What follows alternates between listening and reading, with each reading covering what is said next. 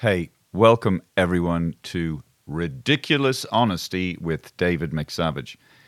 Bob Geldof, a hero of mine when I was growing up. Full disclosure, a bit of context. Pete Briquette, also known as Paddy Cusack, he's my uncle, and he was the bass player in the Boomtown Rats. And also my cousin, Johnny Fingers, who was Johnny Moylett. He was the piano player in the Boomtown Rats, famously wore pajamas.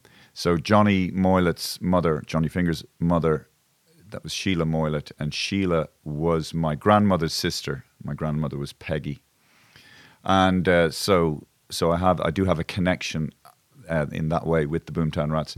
At the time of the rise of the Rats, Pete Briquette, was living with us. And I was like 11, 12. Pete Briquette was studying to be an architect. And, I remember, I have vague memories of him, being in a band, and, a little shitty van would pull up outside the house and Paddy'd run out with his bass guitar. And occasionally you'd see Geldof stick his scruffy head out the back of the van. And he was a scary kind of dude to me back then. Wiry, sinewy, sort of, with glaring eyes. That's the whole point of rock and roll. But even as a 54-year-old, I'm still a bit intimidated by Bob Geldof. But at that time, in the late 70s, to see a family member, your uncle, in a band, and what chance does a band have to actually succeed, to get to number one? It's like 1 in 10,000. So to follow their trajectory from rags to riches, to see them get on top of the pops for the first time, and to get to number one with Rat Trap, and to knock John Travolta and Olivia Newton-John off the top spot. It was fucking amazing. And there was much less stuff going on. There was no internet, there was no Instagram, Facebook, this, that, So it was just incredible. So I got an opportunity to interview Bob. But it wasn't just in some room. He actually invited me down to his house in Kent. And the man could not have been more hospitable, couldn't have been more friendly. It was such a thrill, honor, privilege to spend time with Bob in his house. And by the way, this place, it's like, I don't know, Game of Thrones meets Harry Potter and the Philosopher's Stone. It's like this beautiful medieval sort of restored priory. And I did the interview. Then his wife, Jan, cooked us all dinner. Was just sitting down, eating food with Bob and his wife. It was incredibly special. And I didn't ask him hard questions. Hard questions. I didn't feel that it was appropriate to talk about the horrible stuff that Bob has gone through in his life. The fact that his daughter died of a heroin overdose, and the fact that his wife also died in similar circumstances. And I didn't want to, it just didn't feel, the man's nice enough to invite me to his home. What am I fucking going to do? Ask him about, remind him of horrible shit that he's talked about and probably doesn't want to talk about. One thing I didn't ask him, and I kind of regret, because around the time of Live Aid, Geldof's fame transcended his rock starness, let's say. So he kind of achieved this level of fame where he became kind of, like fucking, Mandela or fucking Mother Teresa, Bob Geldof. What he achieved, he's the whole world sort of gathered together and tried and attempted to intervene in numerous countries and stop starvation. It was an incredible moment. And I wonder, when I look at Bono, in some ways, I think Bono kind of wanted what Geldof had, and Geldof kind of wanted what Bono... Geldof wanted to be seen as a rock star. I think Bono wanted to be seen as a savior or something like that. I think that's maybe why they seem to get on so well, continue to be friends. So, enjoy the interview. And, ladies and gentlemen, Bob Geldof.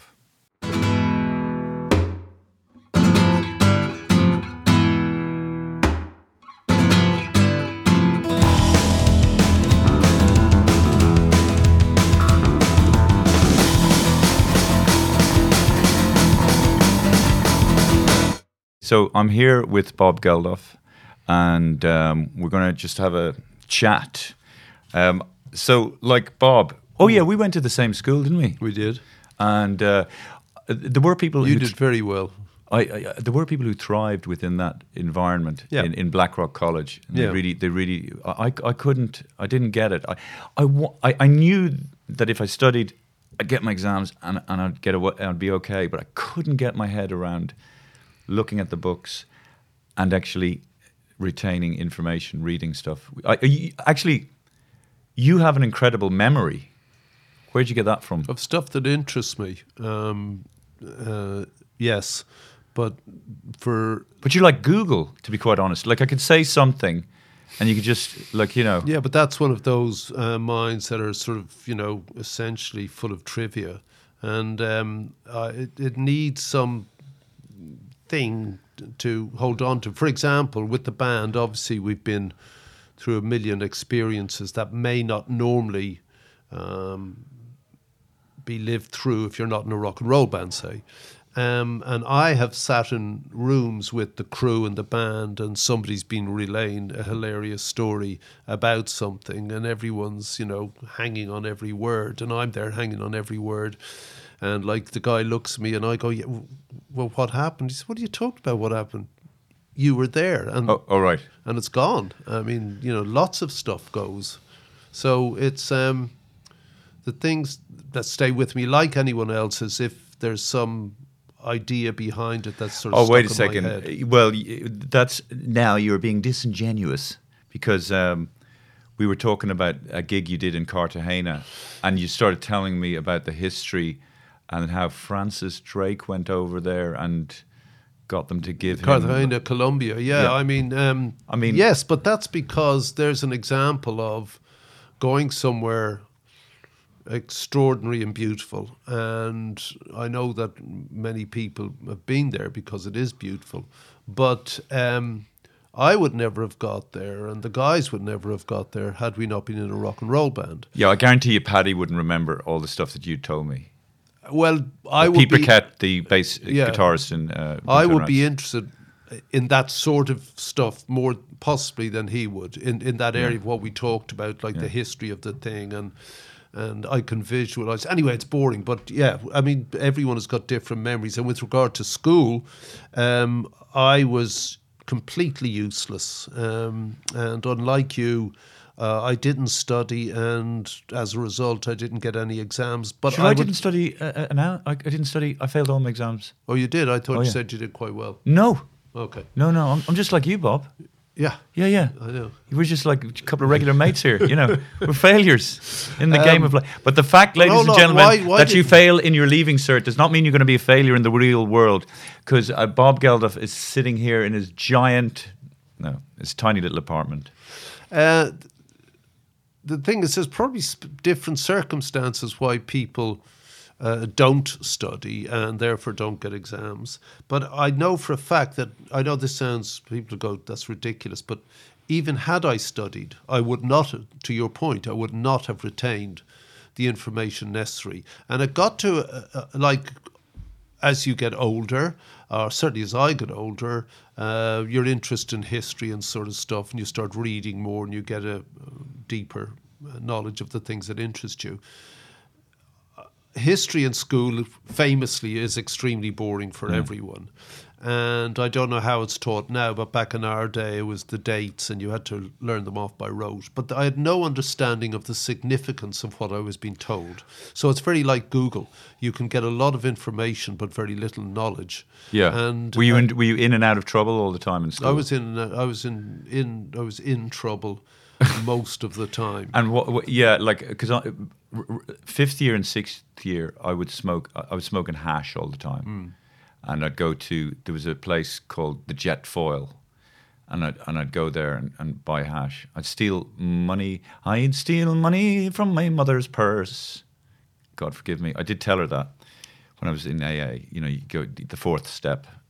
But anyway, I used to buy hash, and you never really got beyond 4. No, I didn't. The higher power thing was a bit of a problem. But you used to smoke hash, didn't you? No, I never smoked it. I ate it. Well, now, I actually read your book, Is That It, when I was 19 or 20. I really enjoyed the book, and I didn't read many books. And you talked about, as far as I remember, and it helped me at the time because I was going through the same thing, because I was smoking hash and I got all these panic attacks and my heart was beating too fast and I thought I was going to die. And eventually that's what made me stop smoking. Yeah. But you said that you went through a similar experience. But you ate it. I thought you smoked it, no? No, I ate it. I had asthma when I was, in my teens, which was handy because it got me out of rugby, which was compulsory in our school. That's right. But subsequently, I was living in a squat in London, and one of the Saturday nights, a lot of the guys in the squat were tripping on acid. But me and a guy called Paul Rooney, who'd also been in our school, who later went on to head the civil service in Birmingham, he and I were sitting there. We were playing drafts in the kitchen, which smelt of leaking gas and dog piss. And I don't know how much we had, but we broke and we sliced it in half. And I ate half and he ate half, and we made a big feed of spaghetti, and we were sitting on opposite each other at the Formica table, and I was waiting for Rooney to move on the drafts board, and I looked up at him and he was just staring at me, and huge tears, big tears. Started just welling out of his eyes. I can't say he was weeping or crying. They just welled out. And I freaked out as it kicked in with me. I thought, shit. And so rational Bob says, hold on, don't panic now. This is a sedative, this drug. So if you can get it through your system quickly, you will go to sleep and hopefully everything will be okay. So with that in mind, clearly insane, I lashed down the stairs out onto Lady Margaret Road in Tufnell Park, and went running as fast as I could around the block. It's a big block, and I ran as fast as I could, and my heart was pounding. Of course, all that this did was push a sort of undiluted fucking dose into my brain. And as I ran around about 5 or 6 times trying to get this thing through my system, I began to properly hallucinate. And so that people listening, I'm sure, have been through, whether they're stoned or doing something where you separate, where you fly over yourself, you look at yourself, and or you're drunk and you think there's a part of you that is sober, and you're going, get yourself together and Jesus, just walk straight. All that's happening. So I got back into the yard of the squat, and I was panting against the brick wall from the exertion, and my head fell against something cold sticking out from the brick wall, and I turned to look at it, and it was a nail sticking out, the pointy end, rusted, sticking out from the brick wall. And it was so inviting, so lusciously cool. And I put the centre of my forehead right up against the point of the rusty nail, and I just wanted to invade and inhabit the white hot space that was my brain at that moment. And it made a lot of sense that this iceberg should cool me down. And I put my hand at the back of my head to push my forehead into the nail, at which point Brian Carroll, another guy from our school, tripping, grabbed me and said, "What the fuck are you doing?" And I said, "Oh yeah, man," and I was further gone than him, and I was frightened now. I looked at what I'd done, and could sort of double take, and went up the horrible stairs and collapsed on my bed. But before I did, I tuned my transistor to white noise, and that was deeply calming. Just the nothingness of it. And I fell asleep with the white noise just pressed to the pillow in my ear. And next day I woke up and was completely paranoid. And I had to go to Sean Finnegan's house in Herne Hill for Sunday lunch with his mother. Sean Finnegan? Sean Finnegan was a guy who was a friend. I think he'd been in in the same school for about a year, certainly in the junior school, and was a friend of some of us. He was English, but obviously Sean Finnegan's parents were Irish, and he looked like a human prawn. He was very small. He was bright, florid red face, skinny, and a shock of red hair. And his bedroom in his house was covered in El Cordobés posters. El Cordobés was the George Best of bullfighting. He was very beautiful, like Wow. George Best in the 60s. Major international star. So, because a lot of people would go to Spain. Finnegan wanted to be a bullfighter. Okay. The fact that he was like 2'3", and he certainly wouldn't have needed a red cape because he was so fucking red of face and hair. He could have just stood in front of the bull. Anyway, the ambition was to be a bullfighter. So I get on the tube at Tufnell Park to go over to Finnegan's. It's a long way, if you know your London, from Tufnell Park to Herne Hill. And I had to get out at every single station to breathe and get myself together. And I was really trembling and shaking and all sorts of horrible things. So is it? So you're saying you have to get out at every station? Is it that where that sort of panic where you think you're going to die? Yeah, kind of panic. And so you're. And then I possibly thought I was going to die. I just needed to get air. My missus has it, she's never smoked in her life, but she's got claustrophobia. So I think it's different to claustrophobia. I get to Finnegan's, and I'm very late, and it's a very prosaic Sunday lunch, and Finnegan's glaring at me, and Mrs. Finnegan, who has a sort of helmet as a haircut, and she's saying, "You're very late, Geldof." Everyone called me Geldof. And I said, "Yes, sorry, Mrs. Finnegan," mumbling away, and Finnegan's kicking me under the table, And she said, "So, Geldof, what have you been up to, chirpy?" And I said, "Not much," And this went on, and I had to get out. London was just. At some point, someone gives you a golden key to London, but what you have to get through to get that key is very hard indeed. It's so huge and so lonely a town, like you're anonymous amongst anything from the 12 to 20 million at any one point. And back then no one had any money, but once you get used to it, and this whole cornucopia opens up in front of you, it is the most exciting place for me still. And Shelley was great about it, Wordsworth was great, and Ray Davies was great about it, great songs about it.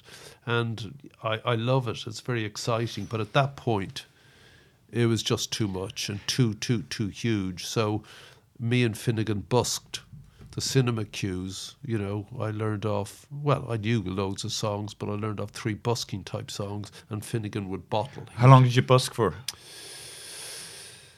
I was selling hot dogs, you know the guys who push the hot dog trolleys on the West End. I don't know if they do it still.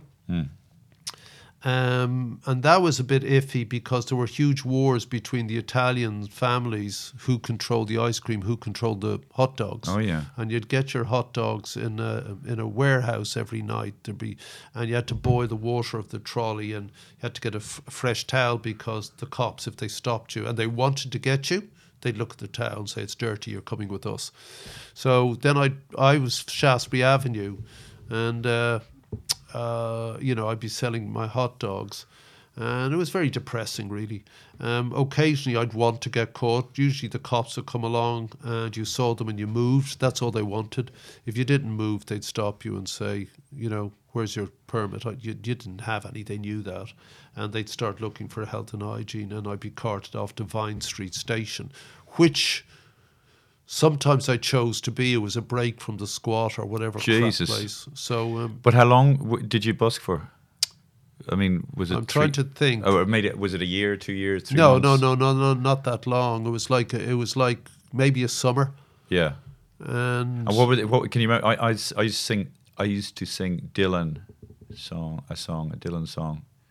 I probably didn't want, especially something like Stuck Inside a Mobile with the Memphis Blues again, because it goes on forever. Yeah. But the one that was a winner was San Francisco Bay Blues by Jesse Fuller, because you could just keep repeating it. That's right. You see, the people don't understand when you're busking, you have people walking by you all the time. So by the time you end the song, you have a whole new group. So there's actually a guy in the London Underground who is known, among other buskers, as Knock Knock Knocking, because all he's sings is knocking on heaven's door. That's a classic. No, but I'll tell you, you go out of your fucking mind if you sing these songs too often. Well, I'd do a cue, you see. I wouldn't stay still, because other people had I can't remember what it's called, their spot. Yeah. And it was all self-regulated, but if you suddenly landed on someone's spot and it was their turn at 7 p.m, but you didn't know that, there'd be fights, big fights.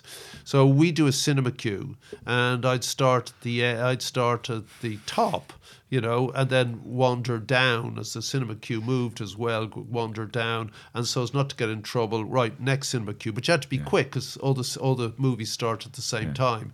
Then you had to wait till the movies are over. Then as they came out, you bust again. So Finnegan bottled, he had the hat. Yeah. And but listen, you can make a little bit of cash doing that. Well, we made enough to get to Bilbao. So we I taught English near Bilbao. Yeah, so that was the plan. Did you do that? Did you teach English? Yeah. So that was the next gig. So I was getting out, and the plan was, my sister was in Madrid, so I thought I'd pitch up at her place and try and get a gig. I just needed to get out of this. I was going nowhere. In fact, I was going down, and the city was caving in. You see, can I just tell you though that, like, you the fact that you had the wherewithal to get yourself, or maybe that experience frightened the shit out of you. What you described about almost, well, self-harm. I don't know how serious you're going to take it, but you seem to have like like the fact that you would take yourself out of that situation. You were striving for something. I mean, I don't think a lot. But that's a function of my background. Your dad and your mom work ethic and all that kind of thing. No, because my mum died very young. Yeah, when you were 7. Yeah, my dad was away every week. He was away, so he was home on Saturday and Sunday, and then gone on Monday to Friday. But I assume you saw how hard he worked. No, I didn't. But I mean, you knew that he was working. Yeah, but 8 or 9, you don't give a crap, But don't you absorb? No, he was away. I didn't see anything, But you do have a good work ethic, don't you? But that's because it's there's people say very driven. No, panic. It's a completely different animus, and no, so you don't see that, and so you several things happen. Sorry, you don't see that. You don't see him working. He's just not there. But Bob, I didn't see my dad working. But no one does, actually. It's a good point. Yeah, but I mean, I saw him going to work and coming back, and I saw him, and he'd get dressed and he'd wear a suit. And I guess, being around somebody who has that work ethic or works hard, you do absorb it. No. No. No, not in my case. I mean, so what happened was different to yours. You had a mom and dad there. Okay, so you're very young, and the polar axis of your life, by definition, is the presence of your parents. You are circumscribed by all of where they allow you to go to. All authority is vested in them. Lesser are the priests in school and the police at a distance, far less than your parents, the ultimate arbiters of what is and what will be. In my case, that simply wasn't there at all. So, one, what is authority? It was meaningless to me. I didn't understand it. So I got into serious trouble when a priest would say, or a teacher would say, I'd be going, why? Like in my head, what the fuck's that? And later, when a cop came over and said, I'm telling you, you young pup, you just go, fuck off, bang.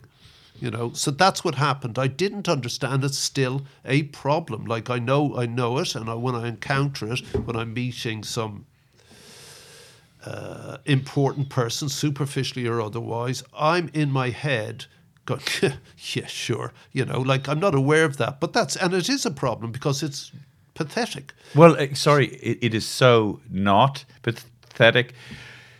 It's definitely a superpower because in my head, and it explains because I was thinking about that. I remember the time when you sort of approached Thatcher, and you said to her about I think it was Butter Mountain or something. It was around the time of Live Aid, but I'd never seen anybody talk and confront a leader, especially Thatcher. And I think at the time people were kind of thinking, Jesus, can you even do that? What is he doing? And I thought, and I've been in situations where, and my body's full of adrenaline, scared. So you got a big pair of balls, but from your explanation is you just that gene where you see the authority figure, you don't, it doesn't really threaten you, or you're not worried, or were you scared at that time, or nervous when you approached Thatcher in that way? No, I wasn't, because but most people would I knew be. my subject at that point, Okay. and I knew what I needed from her, and it was a chance to engage with the Prime Minister of the United Kingdom, who can move the needle. So I wasn't going to blow it, and it happened by chance. But afterwards, because I had argued with her, and I, of course, been media hip, but then so is she, because she's a politician. I am, because I'm a pop singer. I knew the cameras were going to go off, so I finished the argument with I said, "No, Prime Minister, there's nothing as simple as dying," and she just gave me the gimlet, cyclopean eye, like what's it, stared at me with those stunning, actually, ice blue eyes. Then at the lunch, I had my back to her on the next table, and she leant over and tapped me on the shoulder. She said, "Come and see me, Mr. Geldof." And I did. Right. And so that was the in. Okay. And but you have a big pair of, without, No, big no, pair of balls. I'm sorry, but you do. Like, I don't think many people in that situation would have been able to do that or keep their cool. And anyway, it was very, very impressive. Well, I've been in a situation where I didn't pay my fucking license fee, and I'm TV license, and I'm standing outside the forecourts, and there are all these press around me. And Bob, I was shaking. I mean, you mightn't have been able to see it, but I was like very, very fucking nervous. Do you ever actually get? You shouldn't be in front of the press. What? You shouldn't be nervous in front of the press. Yeah, but there's a difference between. That's a performance. Yeah, well, standing in front of the judge is a different thing. Yeah, but this, I was out of my comfort zone. Normally, on standing on a stage, but this was something different, and I'd never been in this situation. This is kind of the real world with the press and the photographers. But do you get nervous? Do you get where you? Yeah, of course. But I mean, not going on stage. I mean, everyone says, "Oh yes, I'm panicked." If you're not, you've lost it. That's nonsense. I mean, I'm excited about doing my job, and I'm doing my job, and I love it. Yeah. And I'm at my most Bob when I'm on that stage. That's where this probably like you. That's where you have a license to. You particularly have a license to let the demons fly, on stage. Whereas at home, they're just noodling around in your thing.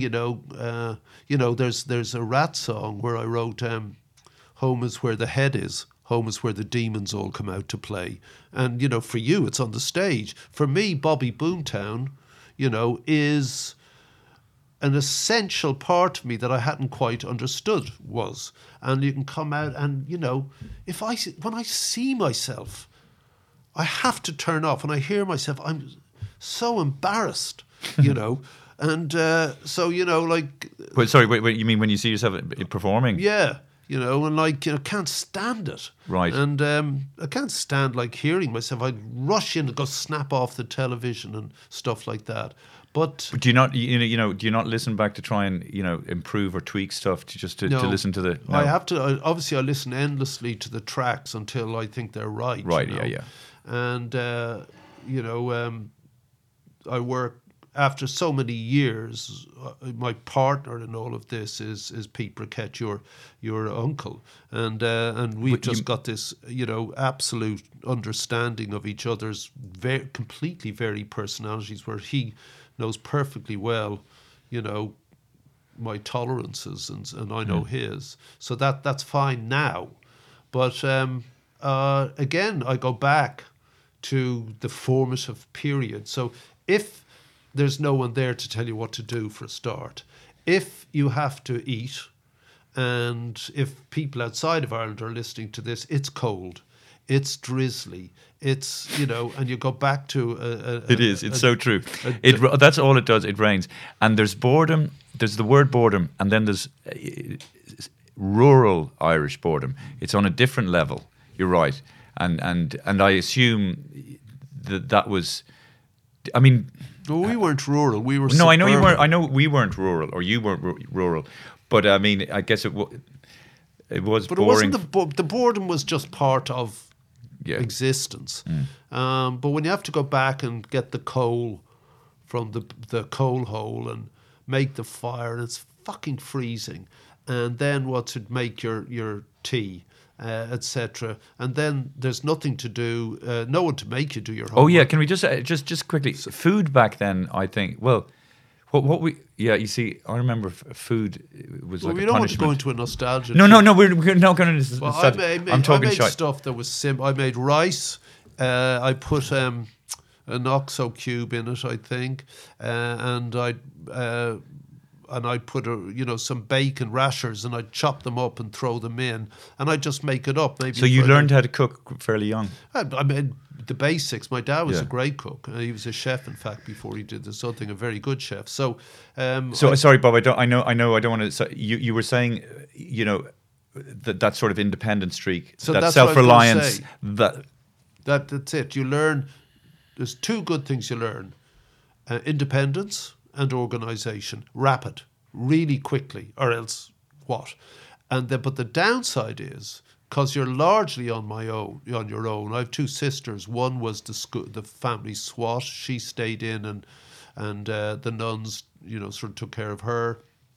And then my eldest sister, who got out fairly quick. She didn't want, quite rightly, to be a surrogate mother, so she married the local copper, who was a good guy. And so... is it fair to say, almost as you're saying that, it's almost like people are too overbearing with their kids, and they sort of take away by them being authoritative over kids, they take the kids' authority away, and they don't have maybe the confidence that It was crap. What's crap? The whole thing was crap. Honestly, it was horrible. What with All your that situation? period, yeah, that situation. I mean, you go to your But mate. but like you said, you get the golden key. Maybe you had to go through that crap to get the kind of personality Well, you have that required. I'd have chosen not to, because you end up odd. I mean, there's Do you think a that's permanent sense of there's something empty somewhere. That's all I know. I think everybody feels that. It's not unique to you, and I think that people are very scared of that emptiness. They're always trying to distract themselves from it. Well, they're always trying to be nice and say, "Oh, Bob, it's a God-shaped hole. You got to know." It's Yeah, not. it's a God-shaped hole. You know. No, it's God's landing strip. And it's So you went to Madrid. No, to what I did yeah. was I listened to Radio Luxembourg, and I read books, because there was no money there was no telly, we didn't have money, there was no fridge, there was no phone. So, I listened to the one rock and roll station, and I listened to and I read books. That was it. Now, out of that you conjure up some life, and it takes you a good while of trying to find some job, something that means something to you. So now we hitchhike to Southampton. We buy our ticket on the ferry. You and Finnegan. Yeah. And there's truck drivers, and I asked them where they're going and could they give us a lift to Madrid. So that was relatively easy. We get off at Bilbao, and one of them allowed us to hop up, and we got to Madrid pretty quick. Saw my sister.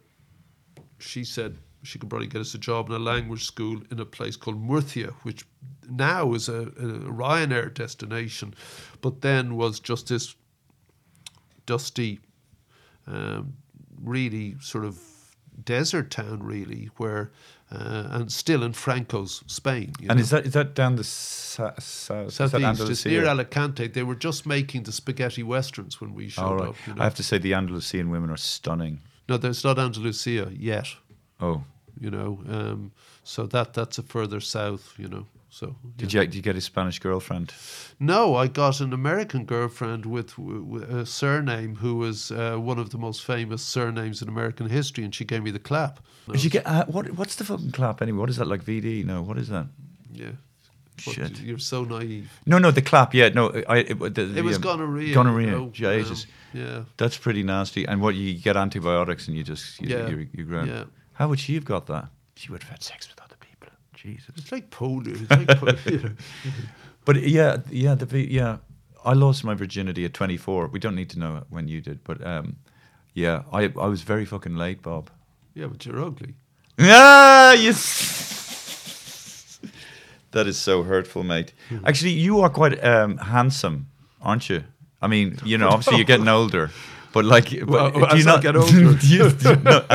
do you not like? What's it like? I mean, how are you with getting older? I'm fine with getting older. Yeah. Yeah. Um, But like, I don't like it too much, because the kind of women I want to have sex with definitely don't want to have sex with me, because I'm 53 and they're, you know, in their 30s. yeah, Tinder. Yeah, I've done the Tinder. I'm on the Tinder thing at the moment. It's not really working for me.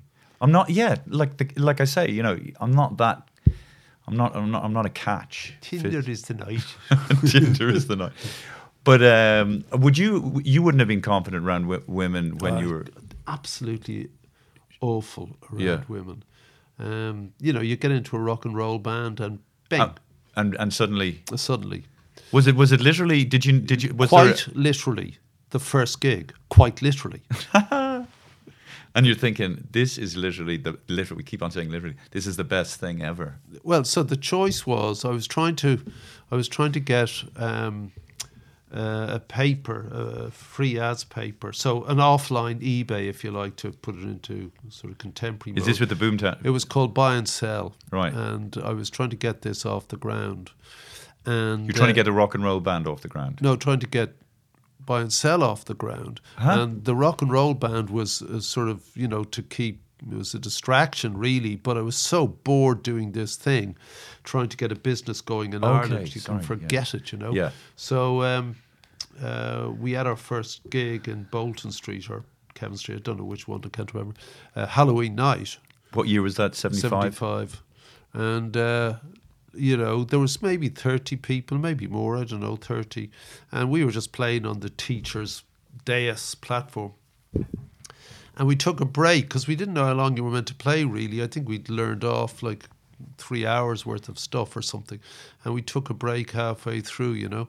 And at which point, a pretty girl, walked over and she just said, I want to screw you. No, she didn't. Yeah, like now, this is Ireland. This is I can't seriously Catholic Ireland, 1970s. Yeah. And I'd read about this stuff in England, you know, like in the Penthouse magazine or something, you know. But Was she I didn't Irish? actually believe it that girls just came over. Was she Irish though? She was, yeah. Was she drunk? No? Thanks Fucking- very much, McSavage. No, but I mean, was she drunk? Like, no, just to give her the confidence to approach you. But she was. She something. just was right up, you know, right up to my face. I was going out with someone then too, so I fell into the whole rock and roll thing. So my choice. Can I just say congratulations? That's like winning an Oscar. Yeah, well- Actually, you know. Well, so the immediate thing is, hold on, career move. Boring, buy and sell free ads paper, or shagging, drugs, stadiums. You know, let me think about. Let me this. think about that. John McDonough describes sex as fame for normal people. And I love it because when you do finally get the woman or man of your dreams and you're, you know, in the bedroom or whatever, and you're taking your clothes off for the first time, that sense of, well, achievement or connection or the excitement of it. You get It used is like winning an award. Yeah, I mean, what? Obviously, you've only been shagged twice, but I mean, Yeah, listen, you know, obviously I'm not a rock star like you, but it is an incredible life affirming experience to have a woman to come up and say, I want to screw you, I want to shag you. It absolutely, like to this day, it's vivid.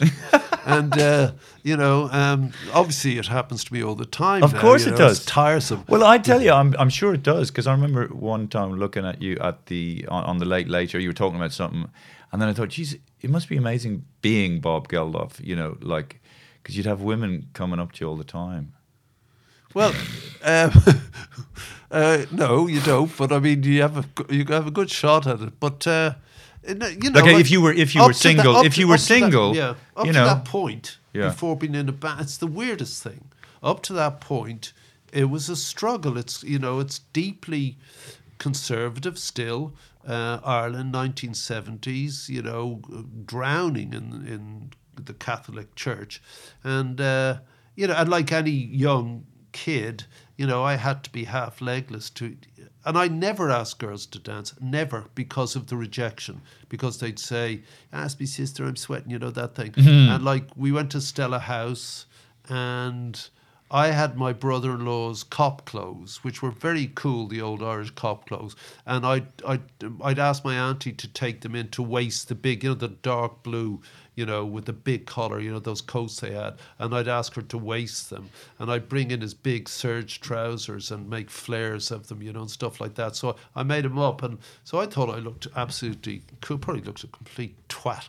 But I'd loaf against the pillars at the back of Stella House Ballroom. And I just leaned there. And Johnny Finger's brother, Pat Moylett, he has a brass neck, if that expression still holds. I mean, he wasn't good looking. I mean, he had glasses. He was older. He was kind of had something going on, didn't he? Yeah, I mean, he had a fantastic personality. Do you not think I'm not ugly, Bob? I'm not like good looking, but I'm somewhere. Pat didn't give a crap. He'd just go wandering down where all the girls were sitting along the wall and say, would you like to dance? Would you like to dance? And get up. And I would be fucking petrified, immobile with fear. And in the summer, and I don't know if this is true now, it used to really annoy us. All the Spanish and French kids would come over because their parents would send them to a good Catholic country for the summer where they'd be safe. But they were so much better looking than fucking us, And they had, the cool Lacoste things and, sort of straight leg trousers and those oxblood loafers with the little tassels on them. I wanted to punch them, Yeah. But the girls were on whole other levels of beauty, It wasn't they were exotic. But one night... They just had good skin. One night... Why did I sound angry when I said that? Sorry, one night... there was this little pocket Bordeaux in the house. And Pat, we all, every man was boy was just looking at her. And she was seriously something truly beautiful. Yeah, I know. Do you know sometimes you look at a woman and they're really beautiful and you think to yourself, geez, maybe God does exist. Yeah. Sorry, go on. It's a bit of a cliche, but we go on. Yeah. No, I know it is a complete cliche. Well, I was just trying to go on. So this pocket Bordeaux, and I know what you mean, and it's almost like doesn't it play back to that? When you're in Ireland for so long, and then you see you go to London and you think, and you thought the women you knew in Ireland were beautiful, and then you go to London and you think, oh Jesus, I didn't think actually women could be that beautiful. Look at this. So this little pocket Bordeaux, I'd say all the Irish women were hating her.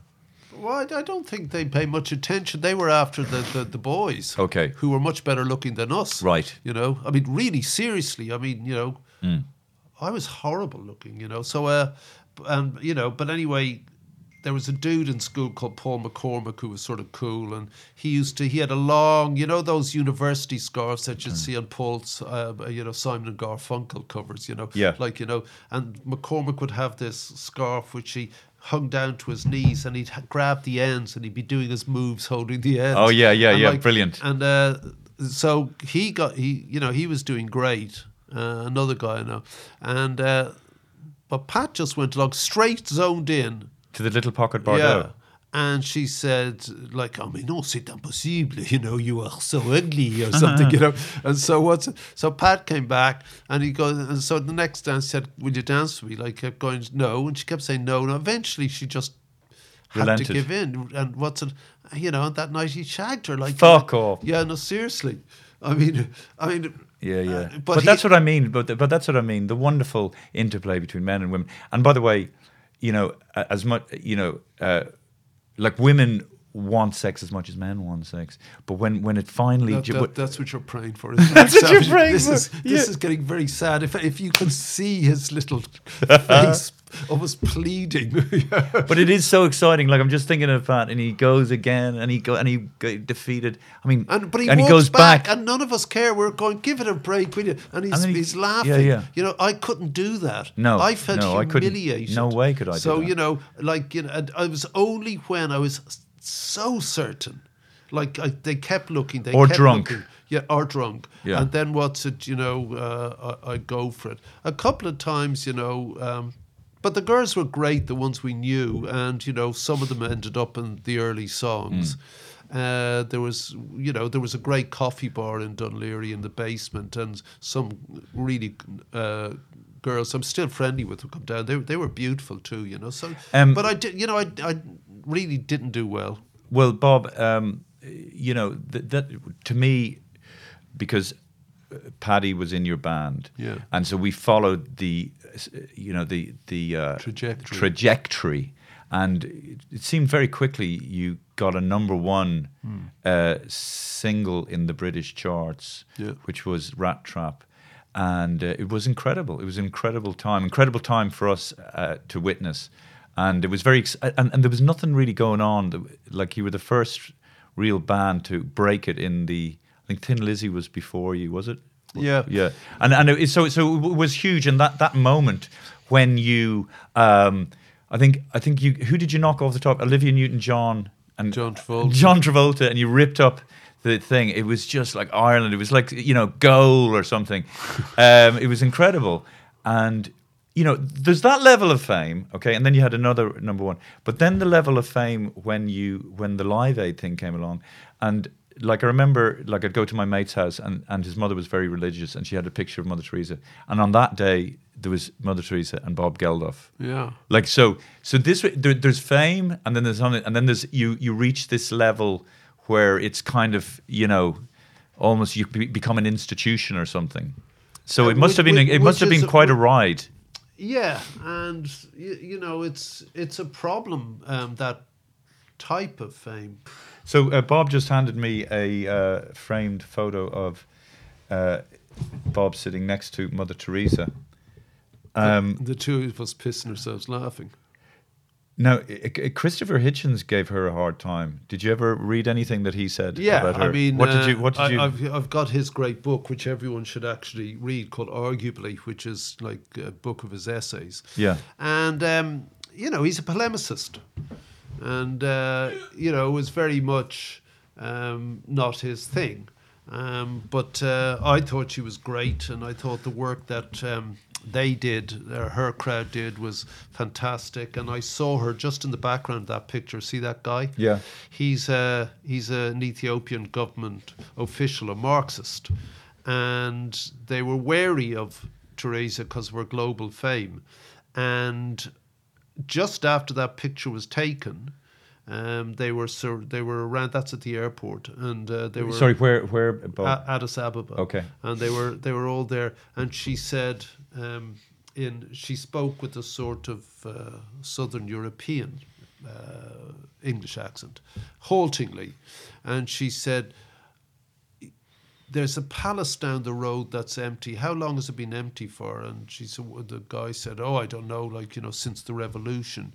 And she said, "Well, it should be used, and we can use it. When can I see you so that we can open this palace and I can use it for, my people, and totally media hip. She's at an airport. It's Mother Teresa, surrounded by cameras. She nails this, stern Marxist Ethiopian government official, demands a palace in a way that allows him to go, "Oh, well, I'll look into it." And she goes, "No, but when can we, do it?" And just in front, and he's confounded and can't do much.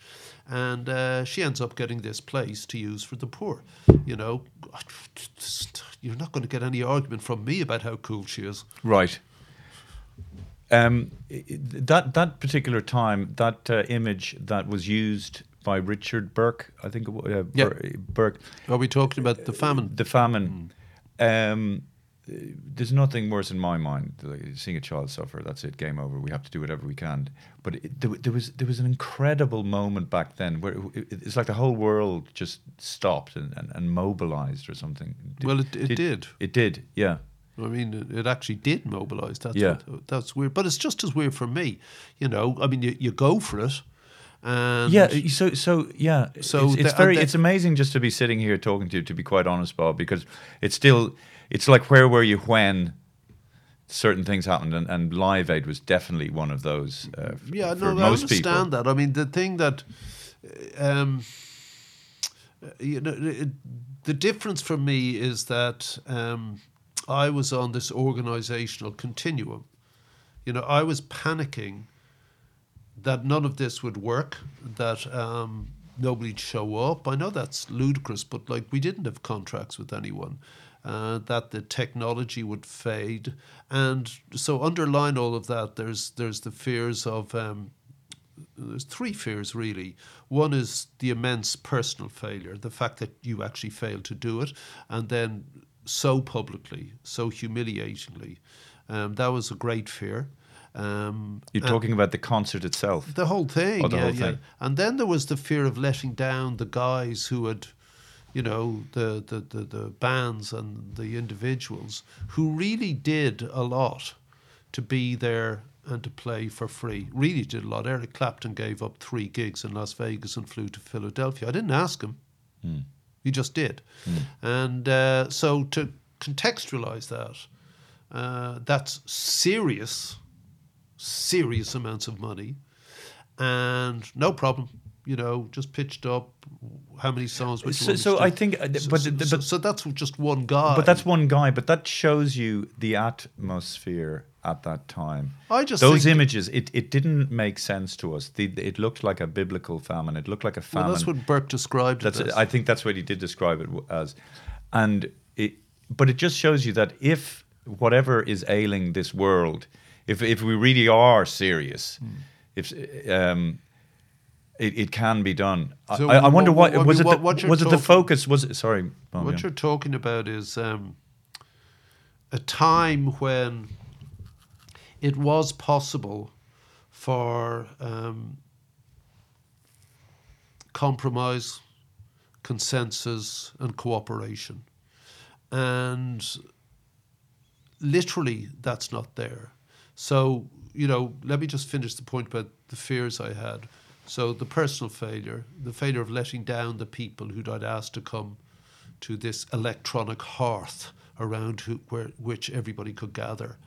And finally, and most importantly, failing those in whose name we were doing it. And they really were insuperable fears, like sleepless fears. And so I was on this thing, and everyone goes, yeah, amazing. And it was only when I walked on the stage with the Rats, the band I'm in, my mates, that I could be a pop singer again. This is my gig. This is, oh yeah, God, this is cool. This is what I normally do. I don't have to be afraid here, even though it's in front of billions. I don't have to be afraid here. I can do this. This is easy. And here's a little thing which I've said before, but just for your vibes. Just before I went on stage, my back was killing me because I hadn't been sleeping. And David Bowie was massaging me, as you do. So somebody said, come on, we're on. I think Gary said it. And I said, oh, yeah, okay. And I got up off the flight case where Bowie had been. So wait a second, just talk me through that. While David Bowie was massaging you, are you thinking David Bowie's massaging me? No, you see, that's it. I am constantly aware that I'm in a film. I'm constantly aware that and though I know lots of these people, You're constantly aware that this is so unreal. I can't get past the fan filter with a lot of these people, even though I'm friends of theirs. You know? Oh, that's a very interesting. Yeah, I know we will wrap up. I don't want to take too much of your time, but because actually I'm kind of a bit overwhelmed, to be quite honest, because there's so much, and you've done so many interviews, and so many similar questions have been asked of you. But that fan filter thing, yeah, would Bowie be one of those? Would have been one of those people that you couldn't get past the fan filter to an extent, or To an extent, Yeah. is right. I mean, he, you know, was such an amazing musician, writer. Like, you know, every single one of the Rats, you know, oh, look, forget the Rats, every single one, you know, every album that came out, you go, you know, what's he doing? How do you get to this, you know? And it's a very important thing you're saying. To write a great song, like it's well, if you're not incredibly talented, it's very difficult. yeah, I mean, but do you know what I'm saying? Like, I mean, he made the this- weather, though. You know, what? he made the weather. I mean, like he made the rock and roll weather for Yeah. for the 70s. Him and I guess, you know, then the Pistols and people like that, but definitely Bowie. And but I got to see him very early. I hitchhiked to Holland to try and find gigs for the Rats. And I stopped off in London and got a gig at the Hope and Anchor, which was the big pub gig at the time. So that was the first one. And then I was going to Holland to try and get gigs for the band, the first gigs out of Ireland. But I went to Brussels first to see the Black and White tour, Bowie's Black and White tour, which was him doing Station to Station, the return of the Thin White So Duke. that was 70. 6, Okay. I guess. And he was amazing. But I blagged backstage. And I sat in the corner of, you know, how I got there, you know, because he was huge at that point. And I sat there and I had a cassette of the Rats and some demos that I played to DJs and stuff. And he said, "Who are you?" You know, "Oh, who are you?" "Dave," you know, Cockney Dave he was being at that moment. Sometimes he was other Daves, you know, Posh Dave or something. I said, I'm in a band in Ireland. He goes, "Oh yeah, what are you called?" And I said, "The Boomtown Rats." Yeah, okay. He said, "What do you do?" And I said, kind of sped up R&B. He said, "Oh man, I did R&B for years." He said, "I couldn't get anywhere." I said, hold on, I've just seen the greatest show I've ever seen, and I'm, you know, hold on, and all these things, Rebel is going, you know, blasting in my head, and he goes, "Yeah, what do you play?" I said, "I'm the singer." He goes, "You look like a singer." I said, "Yeah, like, do I?" So yeah, but it's amazing. You remember the exact conversation. I remember it. And this is 1976, and we're now in what year are we? 2020. Yeah. How long ago? But is that? I got him to sign the Rats cassette thing, and he said, "What, do you want me to sign your own record?" And I said, "Yeah." He said, "You cheeky fucker." He said, "You know, like," he said, but laughing. And during the whole Band Aid, I mean, I went to the Blitz Club when, you know, the New Romantic stuff was happening, because, you know, I like finding out what's going on. And I went down with him, and I went to a football match with him in Iggy Pop. How mega is that? That is a very mega. Yes. And when you met him subsequently after that meeting, did you say to him, "I met you once"? Did you say that to him? No, I didn't. Because you know the way it's so significant for you, but it wouldn't have. Yeah, you know, I didn't say that. And so, look, were we friends? No, not friends, but, you know, we got on well. We'd go out for a dinner, we'd go out to a thing. And during the whole Band Aid, Live Aid thing, he couldn't do enough. He'd call and say, "Do you want me? Do you need Okay, anything?" brilliant, you know? yeah. Hello? You know, of course. yeah. So he was cool. But even then, when we'd meet at a gig and he'd say, "Hey, Bob, how are you?" And, like, you know, hugs and all that, it was still David Bowie was there, even though we could maybe go for a drink or a meal afterwards. You can't get past it. Was obviously he's aware of his David Bowie-ness and how that affects other people? I think or did he just not give a shit about he it? Probably had it with, you know, loads of other people. Everyone does, you know. And then there's other people where you don't have it, but it's the guys that you respond to. I think that happens. And then going back to the point about your point about it seemed to be that things could happen. Well, yes, and the resonance of Live Aid is that it worked almost, not almost, it did work entirely as was planned. Not just the concert, but the amount of money raised, and then how that was done with the money. But in effect, what people forget is that it was a 20-year pop from the Band Aid record to 2005 and Live 8, which people don't remember. But it was so much bigger, 1,000 artists, 8 concerts simultaneously, the Pink Floyd reforming, U2 and McCartney doing it was 20 years ago today, you know, like, and all the other people there, they forget that, you know. And well, the Pink Floyd reforming yeah, but was even then, but all the new guys on the block were there, and you know, Bill Gates and Brad Pitt and Kofi Annan announcing them, you know, announcing Pete Doherty, you know, and Elton, you know, and stuff like that. People forget it, and so why? But it had far bigger impact than Live Aid because it was political. It was to force the most powerful countries and their leaders to do something they didn't want to do, and they did. So this was finally the boys and girls with guitar writing the policy and getting it done. And that took 20 years.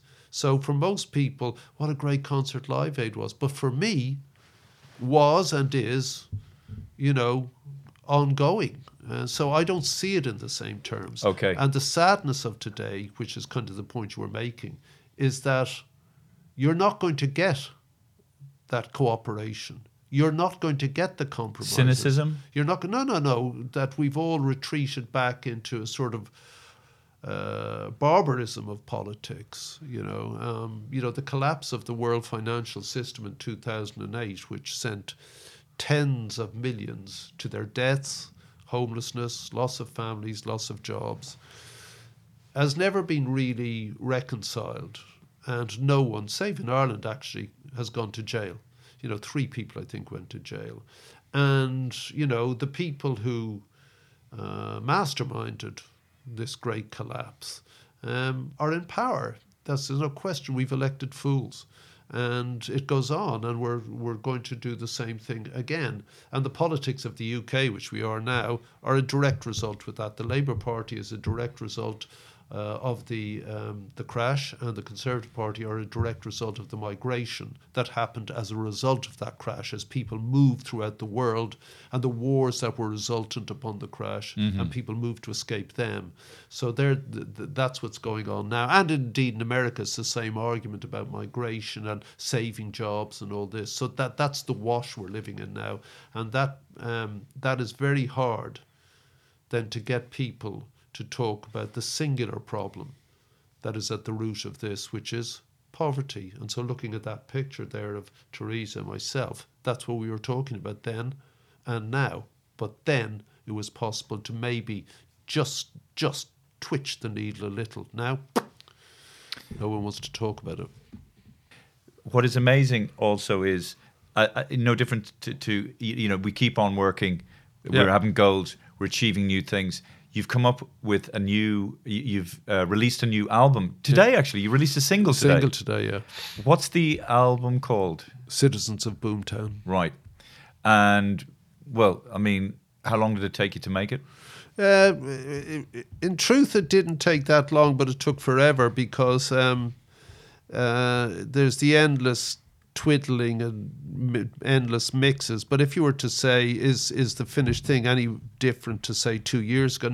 No, it's not. You know, it's us noodling around, getting a record contract, them getting their heads around what it is and how to do it. So, noodling. Would you like to be? Do you think when you say noodling around? Do you wish you were a better musician than? Well, do you wish you were a better musician than you are? Of course. Yeah, I mean, like you see, I mean, did you ever think they've just finished a 2-hour film on the band, and Dave Stewart makes the interesting observation that it didn't make the cut, but I saw the observation. He said the problem with Bob is that he writes these complex melodies and harmonies that, you know, would fit. Freddie Mercury could sing them. He said, but Bob can't. So, you know, he has to limit himself, like, you know, to the way he does it, and so they become sort of, you know, Geldof Rat songs. The Rats power these things through. They're not really playable by other bands. It just works that way. So speaking of how do you write? Do you sit down with a guitar and that's it, work it out? I don't really work it out. Like, I'll come with the guitar and go, that's good, what's that? And then I'll sing any old stuff and try and let... Well, it's hardly any old stuff. Like, no, but you sing it until suddenly it's coherent. And, or else, like, you know, I've got literally, you know, like you, probably endless boxes of notebooks, which I think are stuff I'll use in songs. But actually, I never go back and look at them. You know, and you know, I'd say, oh, okay, that line, okay, it's just too bothersome. I'll just write afresh, and and then, I mean, this is tiresome, but sometimes the words you write, they're good for the song, but when I stand there at the mic, they're clunky, they're clumsy, they're not going with the groove at all. So then I'll just, I'll say, okay, roll it again, and I'll close my eyes and let's see what happens. And pretty often your subconscious will hurtle things into the foreconscious, which scrambles to grab the sound and articulate it. And, so this process of shocking your brain into something fresh, sometimes works. And you can either amalgamate the two things you've done or just go from scratch. So there's a song that Pete and everyone kind of likes. It's called Here's a Postcard.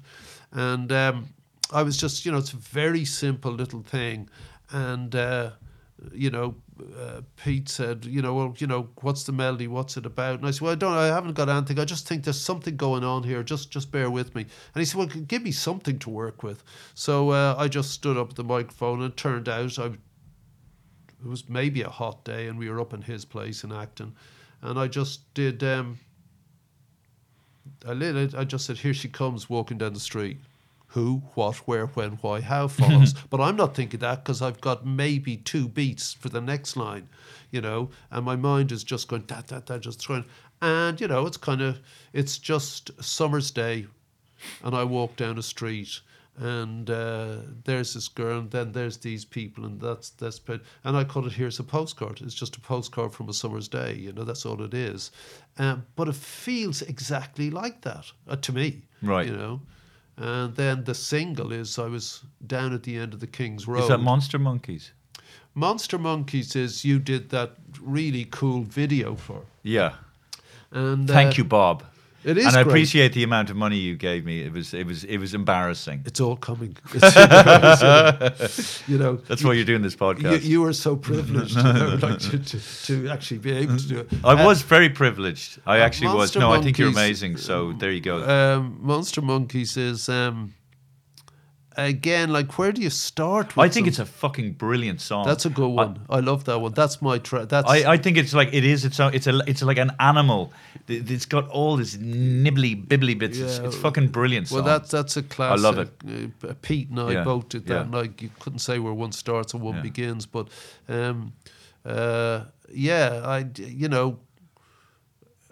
stuff just, I'm not sure what the hell it is, but it's definitely something.